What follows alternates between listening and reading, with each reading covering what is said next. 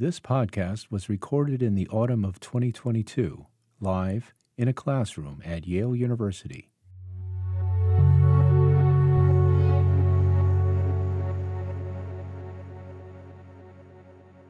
Comparative Russian Imperialism with guest lecturer Arne Westad.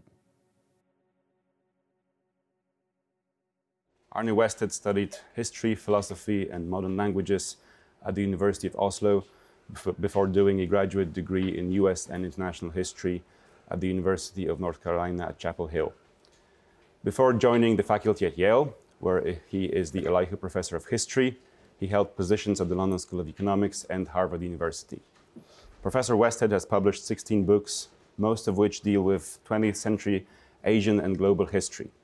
He is one of the world's leading historians of the Cold War, which he worked on for a significant part of his career, writing important work about the Soviet bloc and the People's Republic of China. He now specializes in the histories of empire and imperialism, as well as China's place in the international order.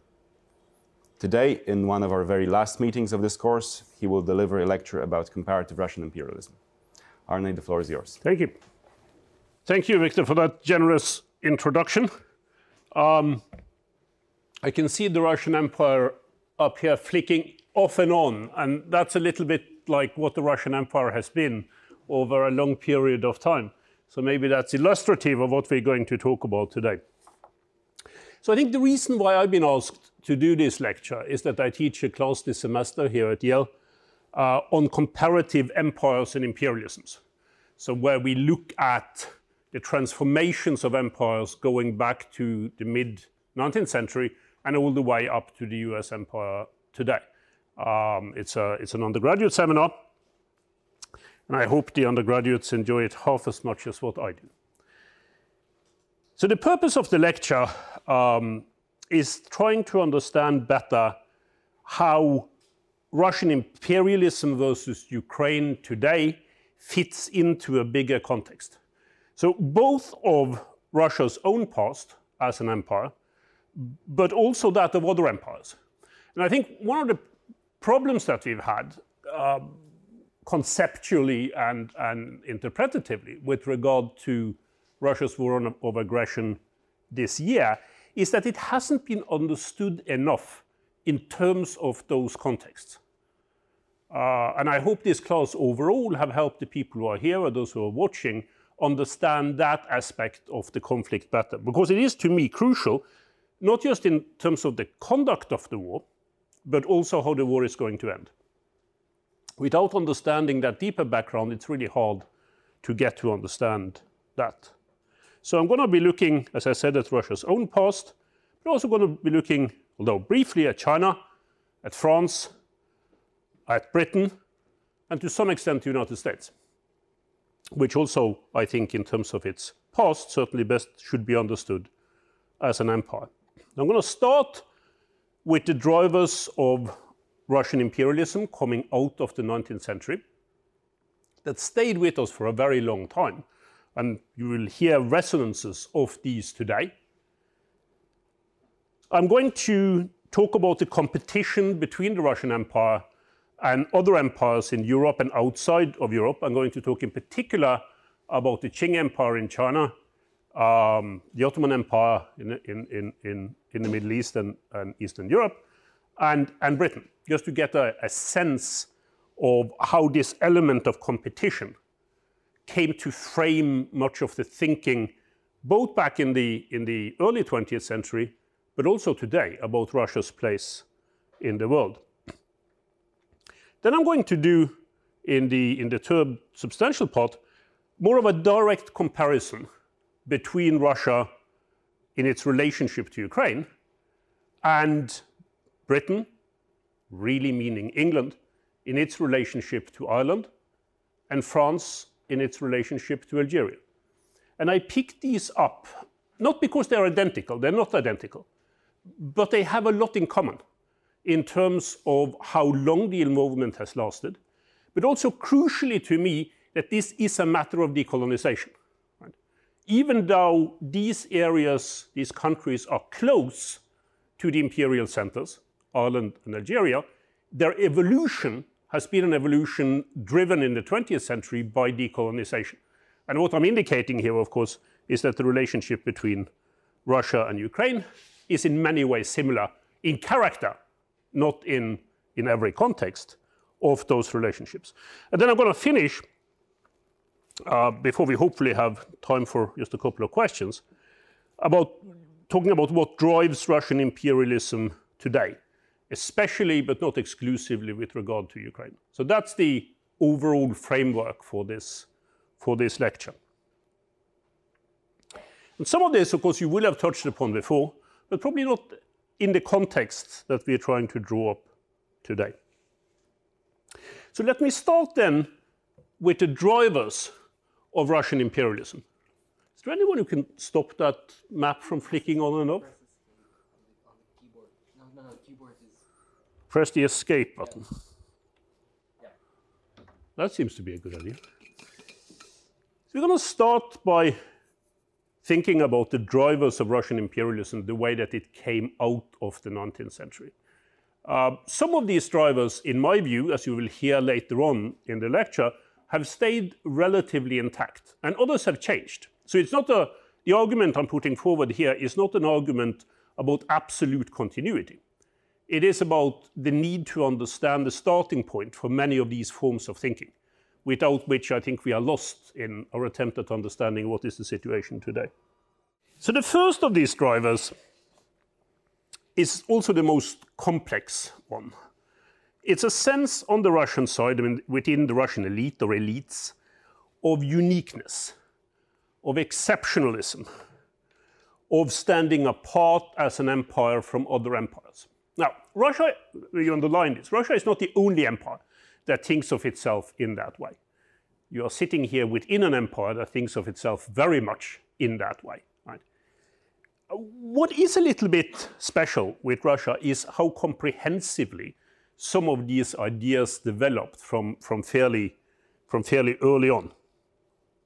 About religion, about authenticity, which is a term that is often used for the Russian speakers here, samobitnost, which can be translated in many different ways, but self-being.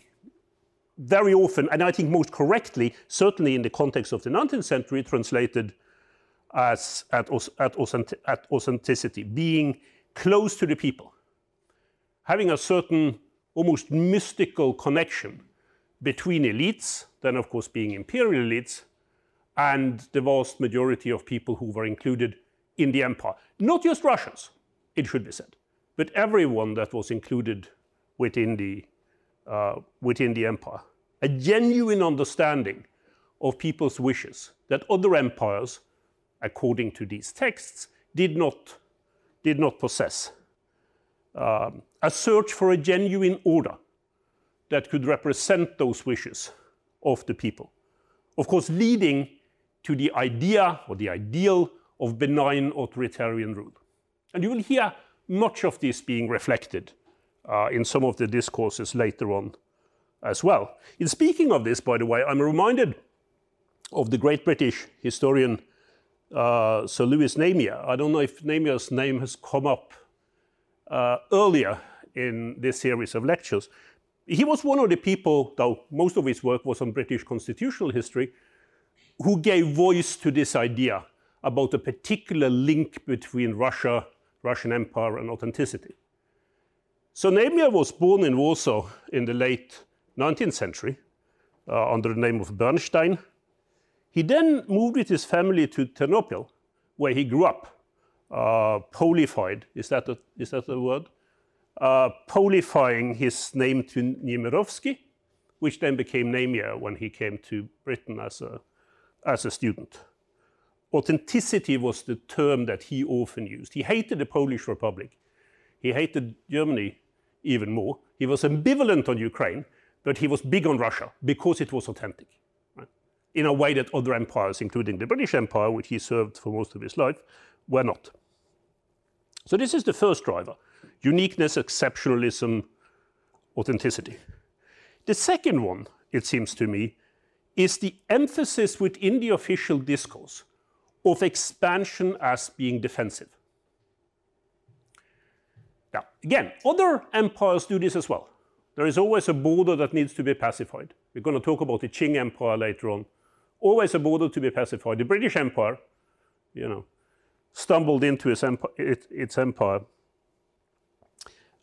etc. But it's never emphasized as deeply and for as long, in my view, as the expansion of the Russian Empire. And much of it was then rubbed off in a somewhat different form to the Soviet Union, when that was reconstituted later on within what had been the Russian Empire. Now, some of this is easy to understand, the emphasis on defense. Part of the reason is that Russia, of course, confronted empires east and west that for most of its existence were much stronger than Russia itself. In Europe, for sure, but also the Ottomans, and certainly the Qing in East Asia. As the Russian Empire discovered fairly early in its expansion east, you didn't mess with the Qing. That was not a good idea. It was probably, in terms of sheer military capability, combined with an ideology of aggression, the one that you really didn't want to come up against. So this idea of expansion as being defensive in order to meet challenges by other empires that are stronger, very significant in the 19th century. Then thirdly, expansion as opportunistic. And this is the one that is most problematic in a way to deal with, because it isn't 100% true. I mean, it's not arguing that there weren't plans for expansion within the Russian Empire in the 19th century. There certainly were such plans. But in a way, I would argue that were much less carried through on in the Russian Empire than in any other empire that I know, including the ones that I mentioned so far. Part of the explanation for that is, of course, the relative weakness that I have already referred to. But then, of course, making use from the mid-19th century on of a unique moment when the Eastern, and here I would include Britain, meaning British India, the Eastern empires that Russia confronted got into trouble, all three of them, the Qing, the British, and the Ottomans, roughly at the same time. The Qing mainly for domestic reasons, I would argue, and then followed by confrontations with Western imperialism.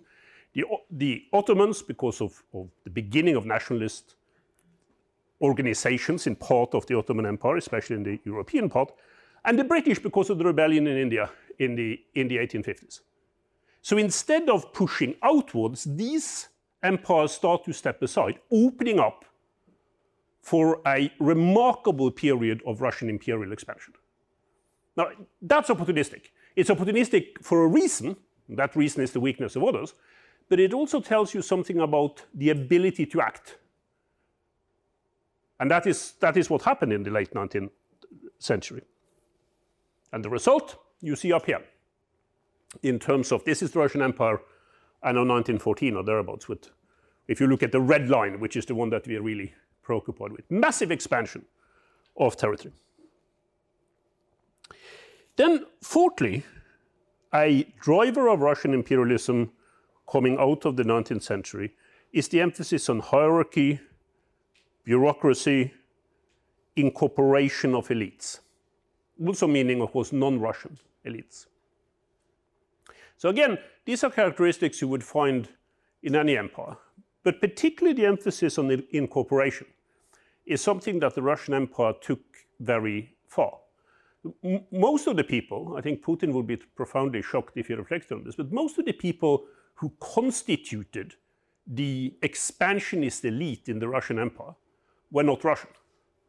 They came out of other, mainly European, not exclusively, peoples that were part of the Russian Empire in the 19th century. They staffed and manned it, and they were the bureaucrats that came to serve it, which was part, in a way, of the promise that the empire presented to them in terms of how working for and with the Russian Empire could serve a lot of people who were not necessarily Russian, or perhaps even more crucially, had not been born in a dominion of the Tsar. That worked, and it worked for a very, very long time. It wasn't uncontroversial. certainly not in the areas that had been colonized. Neither was it uncontroversial within Russia itself. But it was a powerful aspect of how the Russian Empire worked. People who were born, grew up in Ukraine, for instance, in many cases went to serve the Russian Empire in faraway places. Poles, Balts, Germans, Belarusians, you have it. I won't go through all the different groups that served in these kinds of roles. So hierarchy, bureaucracy, and cooperation. Of course, a driver of Russian expansionism was also the exploitation of resources. So for those who are already thinking, aha, here is Professor Westad arguing a completely idealistic understanding of Russian imperialism, not so. I mean, there were motives that were driven by the wish for exploitation of resources outside what had been the established borders of the empire. What is remarkable, though, about the Russian Empire for a very, very long time was that it was relatively ineffective in exploiting those resources. So this was not for a lack of trying, but if you look at this map, and you will have heard this many times, I'm sure, in this class, distance sometimes defeated the best purpose of exploitation. Right? You could grab the resources, as all imperialists do, that you want and that you need. But could you easily bring them to market, which here would be mainly in the West? Did you even necessarily want to bring them to market when you could use them to strengthen the state much more locally? You know, those are questions that need to be asked about the Russian Empire. So saying that this is not about the exploitation of resources, as almost all imperial ventures are, would be wrong. But it's also important to remember how relatively inefficient for a very long time the Russian Empire's exploitation of these resources were. And then the final driver that I'm going to mention, there are many, but it has to stop somewhere. It's about settlement.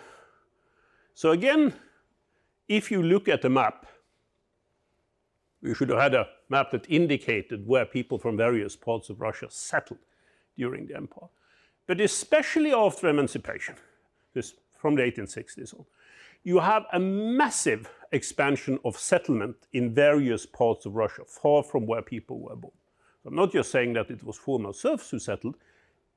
They were a fairly large number, but there were also other kinds of peoples. The empire, in a way, opened up for settlement. For those of you who are here primarily because of your interest in Ukrainian history, you should look at where Ukrainians have ended up all over the Russian Empire. Maybe especially look at the Far East and what is today the Maritime provinces, which has a very large number of people from Ukraine settling. This is important because not all empires settle, right? There are some, Russia is among them, where settlement, trans-settlement, whatever you want to call it, is an important part of the drivers. We're going to come back to this a little bit later on. And there are others that do much less of it. And then, of course, there are the hybrid ones, like the British Empire, that would settle in some areas, which is why a fairly large number of you are here today, settle North America, would settle Australia, would settle parts of Africa, and carrying out at least episodic acts of genocide as they did so. But then, in other parts of the British Empire, settlement was not on the agenda. There was very little British settlement in India, for instance. And we can, if you are interested in comparative imperial history, we could go further into why that was so. I often use the example of Korea. So Korea was in some kind of union, in a very broad sense, being linked to Chinese empires for a very, very long time. But there were no Chinese attempts at settling Chinese people in Korea during that time period. From the early 20th century, Korea became gradually a part of the Japanese empire. And the Japanese settled in very large numbers. So it's important, particularly for those of you who have an interest in concepts linked to settler colonialism, it's important to understand what this is really about and what the forces are, the drivers of it, why it comes out the way it does. So these are the drivers of Russian imperialism at the higher level, the way I see them. So let's then turn to the issue of competition that I mentioned originally. And I do think that this is important in order to understand why we ended up with a Russian empire that controlled all of this enormous landmass that we are looking at here. So, and you will know this, and I'm not going to dwell on it. Russian expansion towards the east and towards the south and into other parts of Europe started quite early. You know, we're talking about the 17th century, even the early 17th century.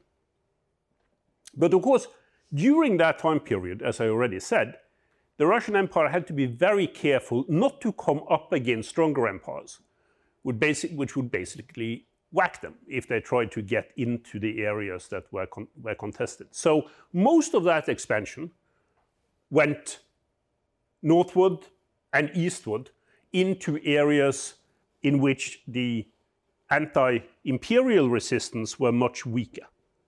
That was the story for a very, very long time. And it's really the 19th century that changes this. As I already indicated, and it's important sometimes to recognize this in history, the Russian Empire in many ways got lucky. It got lucky with the Qing, it got lucky with the Ottomans, it got lucky with the British for no reason connected to the Russian Empire itself. Right? There was the opportunity to expand into enormous areas because of that weakness of Russia's opponents. So you see that here along the borders of the Russian Empire, going into the Caucasus, going into Central Asia, the southern parts of Central Asia, which had been an absolute no-no because if you went in there, you got in trouble with the Qing. And then, of course, ultimately, in the Far East, what became the maritime provinces were taken directly from the Qing Empire when the Qing got into real trouble in the late 19th century. I think we can learn a lot about how empires behave if we think about them in terms of competition. Right? Not just each empire for itself, which generally has been the approach, but also how empires learn from each other, how they see each other. My Princeton colleague Jeremy Edelman has written really well on this. I mean, how empires take over characteristics, take over imperial technologies from others. And in many ways, this is what Russia then proceeded to do in the 19th century. Of course, not just in the areas that were taken over, but in other parts of the Russian Empire as well. This sudden explosion in expansion also gave rise to much of this restlessness that took place in other parts of Russia, which eventually would lead up to the fatal engagement in the war in 1914, and then to the collapse of the Russian Empire in the revolution. A collapse that quite a number of historians will explain, at least in part, by overstretch, that they were trying to do too many things at the same time and therefore failed. There's a lot to be said for that. Our Yale colleague Paul Kennedy's term imperial overstretch, I think, is incredibly well applied to Russia in the late 19th century. So comparison is not just a issue-by-issue comparison, at least to me. Comparison can also tell us a great deal when you think about it in a broader context, when you think about it in a societal context, an economic context, and maybe first and foremost in a state context. State not just about political systems, but about how one creates or tries to create capable states, right, that respond to these kinds of imperialist opportunities as they come out. Now, I thought at this point that it could be quite helpful for us to explore some of the categories, most of which we have already touched upon, in terms of drawing a more immediate comparison, as I said to begin with, between Russia, Britain, and France. I'm not picking these three because they are the only three that you could possibly compare. I mentioned the Qing, I mentioned the United States. But there is something in particular about the start of expansion with these empires, Russia, Britain, France, that I think can be quite illustrative. And many people now, last decade or so, who want to work on comparative empires and imperialisms have started looking at these factors, with Ukraine being a significant part of it in terms of its relationship to Russia. And the parallels then, as I said to begin with, is the English in Ireland and the French in Algeria. Both early attempts at colonization that lasted for a very long time and ultimately failed. They failed because the people who lived in these regions took on identities, accepted identities, worked through identities that were not commensurate with the imperial project that had been put on them from the outside, even though significant elements, think language, remained after that imperial period was over. Anti-colonial revolutionaries in Algeria mainly wrote in French. The activists of the Sinn Féin and of the Irish Republican Army used almost exclusively English. So there are things that do remain. But let's look at this in terms of some more specific comparisons. One, and here we get to go back to that term again, is of course about settlement. This is difficult because settlement happened in slightly different forms in these three countries, so in Algeria, in Ireland, and in Ukraine. So in Ireland, settlement, English settlement, happened more or less all over the country, but then increasingly, and here we see a parallel to Ukraine, increasingly as industrialism started to take hold in the most resource-rich, energy-rich parts of the country, meaning the north. Right? And the parallel here, of course, is to Donbass and the eastern parts of Ukraine in particular. There's also a parallel to France in Algeria, where it was the most productive, but mainly in agricultural terms, areas along the coast that were colonized by French-speaking people, not necessarily people who came from France, but people whose main language was French and moved into these areas under the auspices of the French Empire. In all three of these countries, in terms of settlement activities, the native population were mainly excluded. Not fully excluded, but mainly excluded. And the arguments that were being used for this were of different kinds. One had to do with education and skills, which of course the empire that was in control deliberately deprived the people they were ruling over of. So it was if you ever heard of a self-fulfilling prophecy, you can see that one is there. But also, of course, loyalty to the imperial project, which was very, very significant. Probably, as we already touched upon, in all three of these cases, particularly in the late 19th century, settlement was a part of expanding one's own population overseas, and in these cases, of course, in areas that were pretty close to the imperial mother country, which is important in this context. But the comparisons here are not just about settlement. They're also about incorporation. And this is when things, I think, get really interesting. The idea at the imperial center of these countries, which had, for most of their countries, had a separate existence, being an integral part of the imperial homeland. Not just the imperial state. Imperial states are vast, over to the peripheries. And no one would, or very few people, especially if you're not French, would make an argument that these faraway places actually are a part of France, or part of whatever. Right?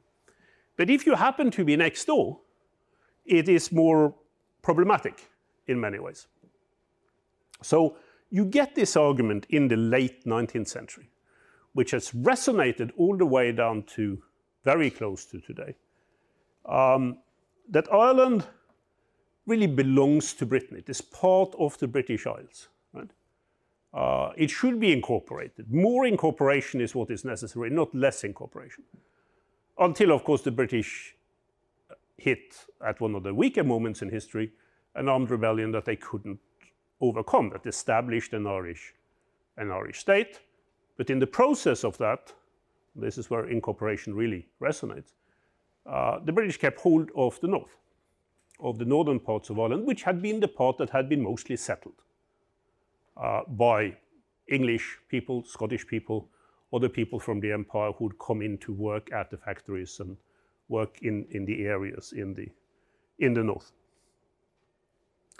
In the Franco-Algerian situation, things were even worse in terms of finding a solution. Because as many of you will know, in the late 1940s and 1950s, the position that the French state took was that Algeria was an integral part of France. Even considering any form of autonomy, never mind independence for Algeria, was tantamount to devaluing the whole significance and position of the French state, which is why that war of independence became so incredibly vicious, right? Because it had to do with identity, and identity both within the former colonized area and within the imperial center. Exploitation is an important part of this, and various kinds of exploitation of near areas in terms of empire. I think there are some parallels here as well with regard to these three. When I say exploitation, I'm not always thinking about it in sort of purely material terms, though that is a significant part of it, as I have already described. But it goes further than that. It's also making use of the manpower, for instance, for wars, for further wars of expansion. If you look at the number of Algerians that served in France's wars during the 20th century especially, it's a very, very large number. The number of Irish people who served in various British armies, sometimes as the front troops for these armies, also very, very high. Right? So it's not just about economic exploitation, it's also exploitation of the manpower that is actually there. It's also other forms of exploitation. Sexual exploitation is one part of this, in a gendered sense, which I think is really important to emphasize. It's exploitation in terms of when you have more development, as you did during the mid-20th century, exploitation of resources in terms of everything from currency to fuel. So there is when you think about imperialist exploitation in these near contexts, you sort of have to take the smash and grab version, right, of exploitation that most of us think of in imperialist terms and magnify it, look at it through a slightly different lens. In part because the cases that I'm talking about here were not cases of resources having to be brought in from afar. They were pretty close and easily accessible. So settlement, incorporation, exploitation, and then finally cultural hegemony. And I'm going to dwell on this a little bit because I think it is hugely important for all three of these cases. So I talked about language to begin with in this part, and how language had been used in order to incorporate certainly elites, but after a while further afield as well, into the imperial project. Ukraine is, of course, the best example that I know of this, right? But Ireland and Algeria would not be far behind. Prioritizing the culture of the colonizer is, as Edward Said and others have told us, a really important aspect of continuing the imperial tradition, sort of driving on the kind of issues that come from the earliest period of empire and of imperialism. It's also a way in which imperial powers almost always create divisions within the countries that they are in control of. And culture here is probably more important than straightforward politics. It brings us back to what we talked about at the beginning of this lecture in terms of identities, in terms of discouraging dissent among the colonized because the cultural power of the colonizer is so much greater. For instance, we are international, we are global, we are a great power, we are a superpower, while you are not, right? You are local. So culture works in that way, I think, with regard to imperial projects, and probably is the last thing to go. Right? As I think it's pretty clear in the case of Ukraine, and eminently visible in the case of Algeria and Ireland. This is certainly so, and it is an issue. It's an issue that, of course, only colonized people after decolonization can deal with themselves successfully. But it is an important issue. So I wanted to make sure that we have a little bit of time at the end for questions. So I'm just going to make some final remarks. First, about Russian imperialism today versus Ukraine. But then, I think more importantly, in terms of what I know something about,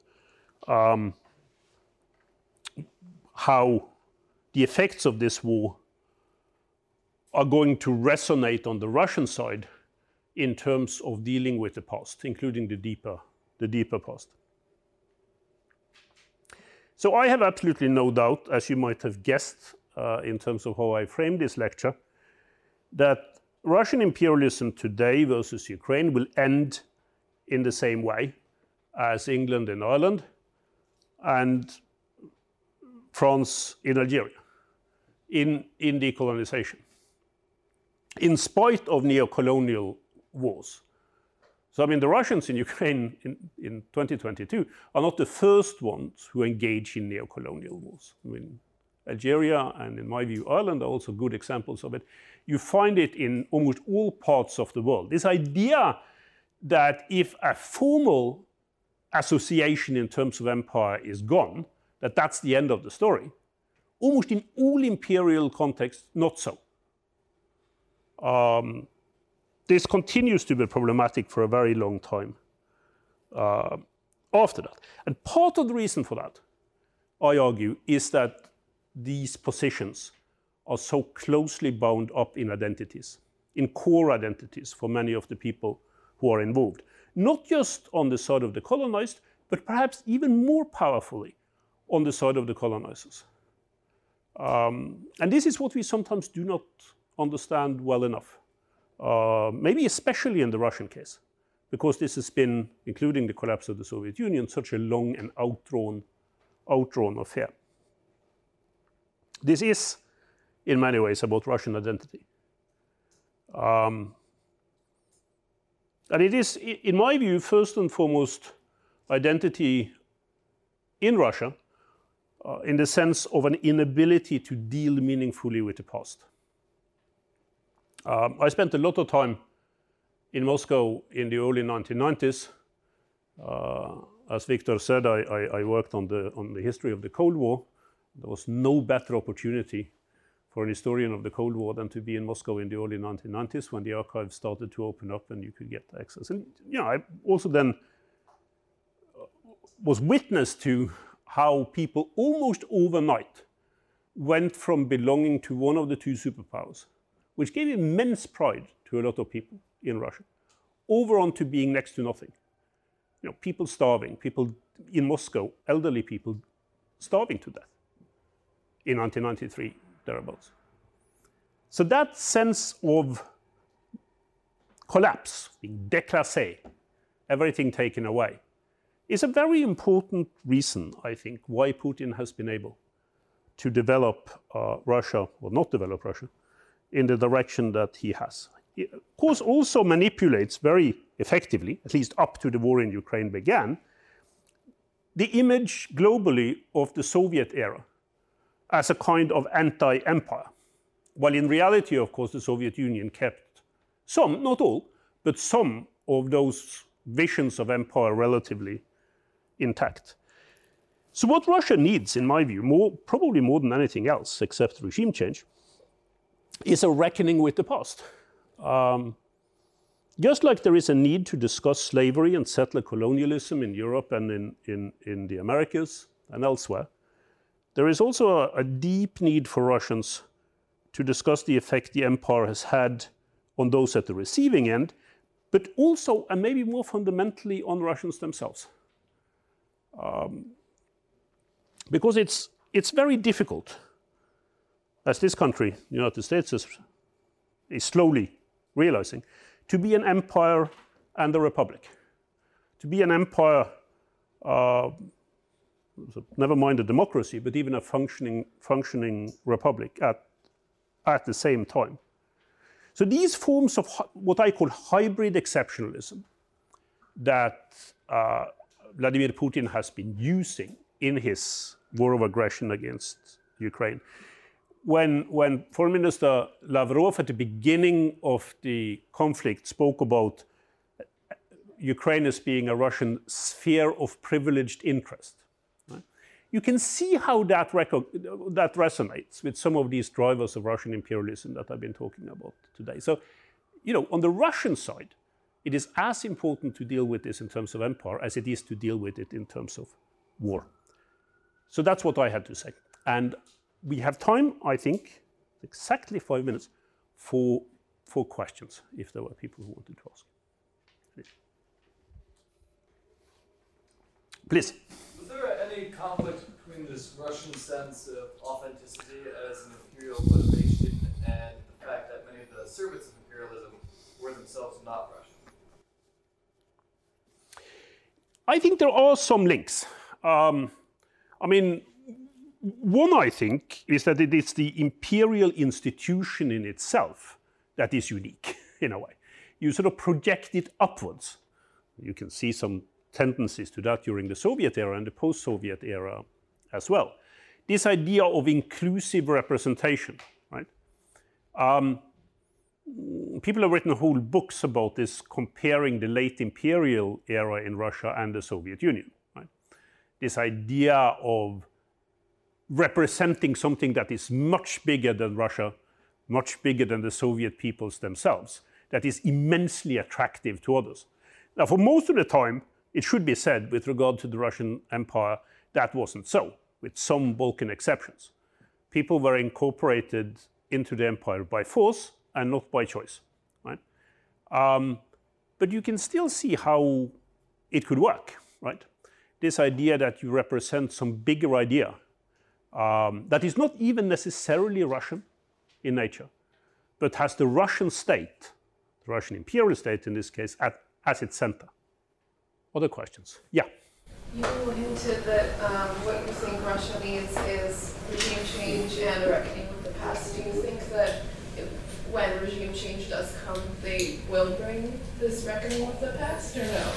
I certainly hope so. The track record is not particularly good with regard to this. Look, there's been over the last 20 years in Russia, and I'm sure all of you are aware of that, a very specific set of attempts of moving away from dealing with the past in any meaningful sense. I mean, to some extent, that is what the Putin regime has been about, right?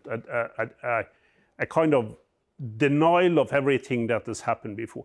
Not always in a specific sense. It's very interesting, this, right? So, as an archival historian, I found it fascinating that in the very last 2-3 years before the invasion of Ukraine, Putin, we know that it was Putin himself, acted to open up many archives from the Soviet era. And we don't know the reason why that was so. I have a strong suspicion that the real reason was to compare his own regime favorably with what had been the failure of the Soviets. I mean, Putin, as you will know, his constituent elements is that he is an anti-communist. You know, he believes that the communist era, in spite of the little parentheses around the Great Patriotic War, that communism was bad for Russia, bad for Russians. It might have been good for other peoples in the empire, but it was bad for Russians. So I think you have to have a pretty significant change, not just in terms of the regime itself, which can go in any direction. I'm not in any way foreseeing that what comes after Putin for Russians necessarily is better than Putin. But in terms of thinking about the past, I think it's more significant in terms of society than it is significant in terms of the state. Of course, the state must not resist it or disallow it. But my greatest shock with regard to the 2014 invasions and the 2022 invasions was how many ordinary Russians who were at least a step of the way carried along by this pack of lies and half-truths that Putin presented as the justification for colonial wars. And that tells me that there is a lot of work among Russians themselves to do to understand how they are held back by this imperial mindset. Because as I said in the case of the other examples, this always ends badly when you are gotten to the early part of the 21st century. If not, let me make one very brief point at the end. So in this lecture, I've tried to look at sort of the longue durée, the kind of trajectories that come out of the past, even the deeper past. I've not done so trying to tell you that history explains everything. It doesn't. There are new directions, new trajectories that are not necessarily connected to the past. But if you want to try to understand terms, terminologies, parts of language, ideas and identities, then history can be a great guide. Because history brings something to the table in terms of understanding the present, which can explain things that otherwise would be really, really hard to explain. So that's in a way my message in this lecture. It doesn't explain everything, but it's hard to make do without it because of the things that it can help you to understand. All right, thank you very much.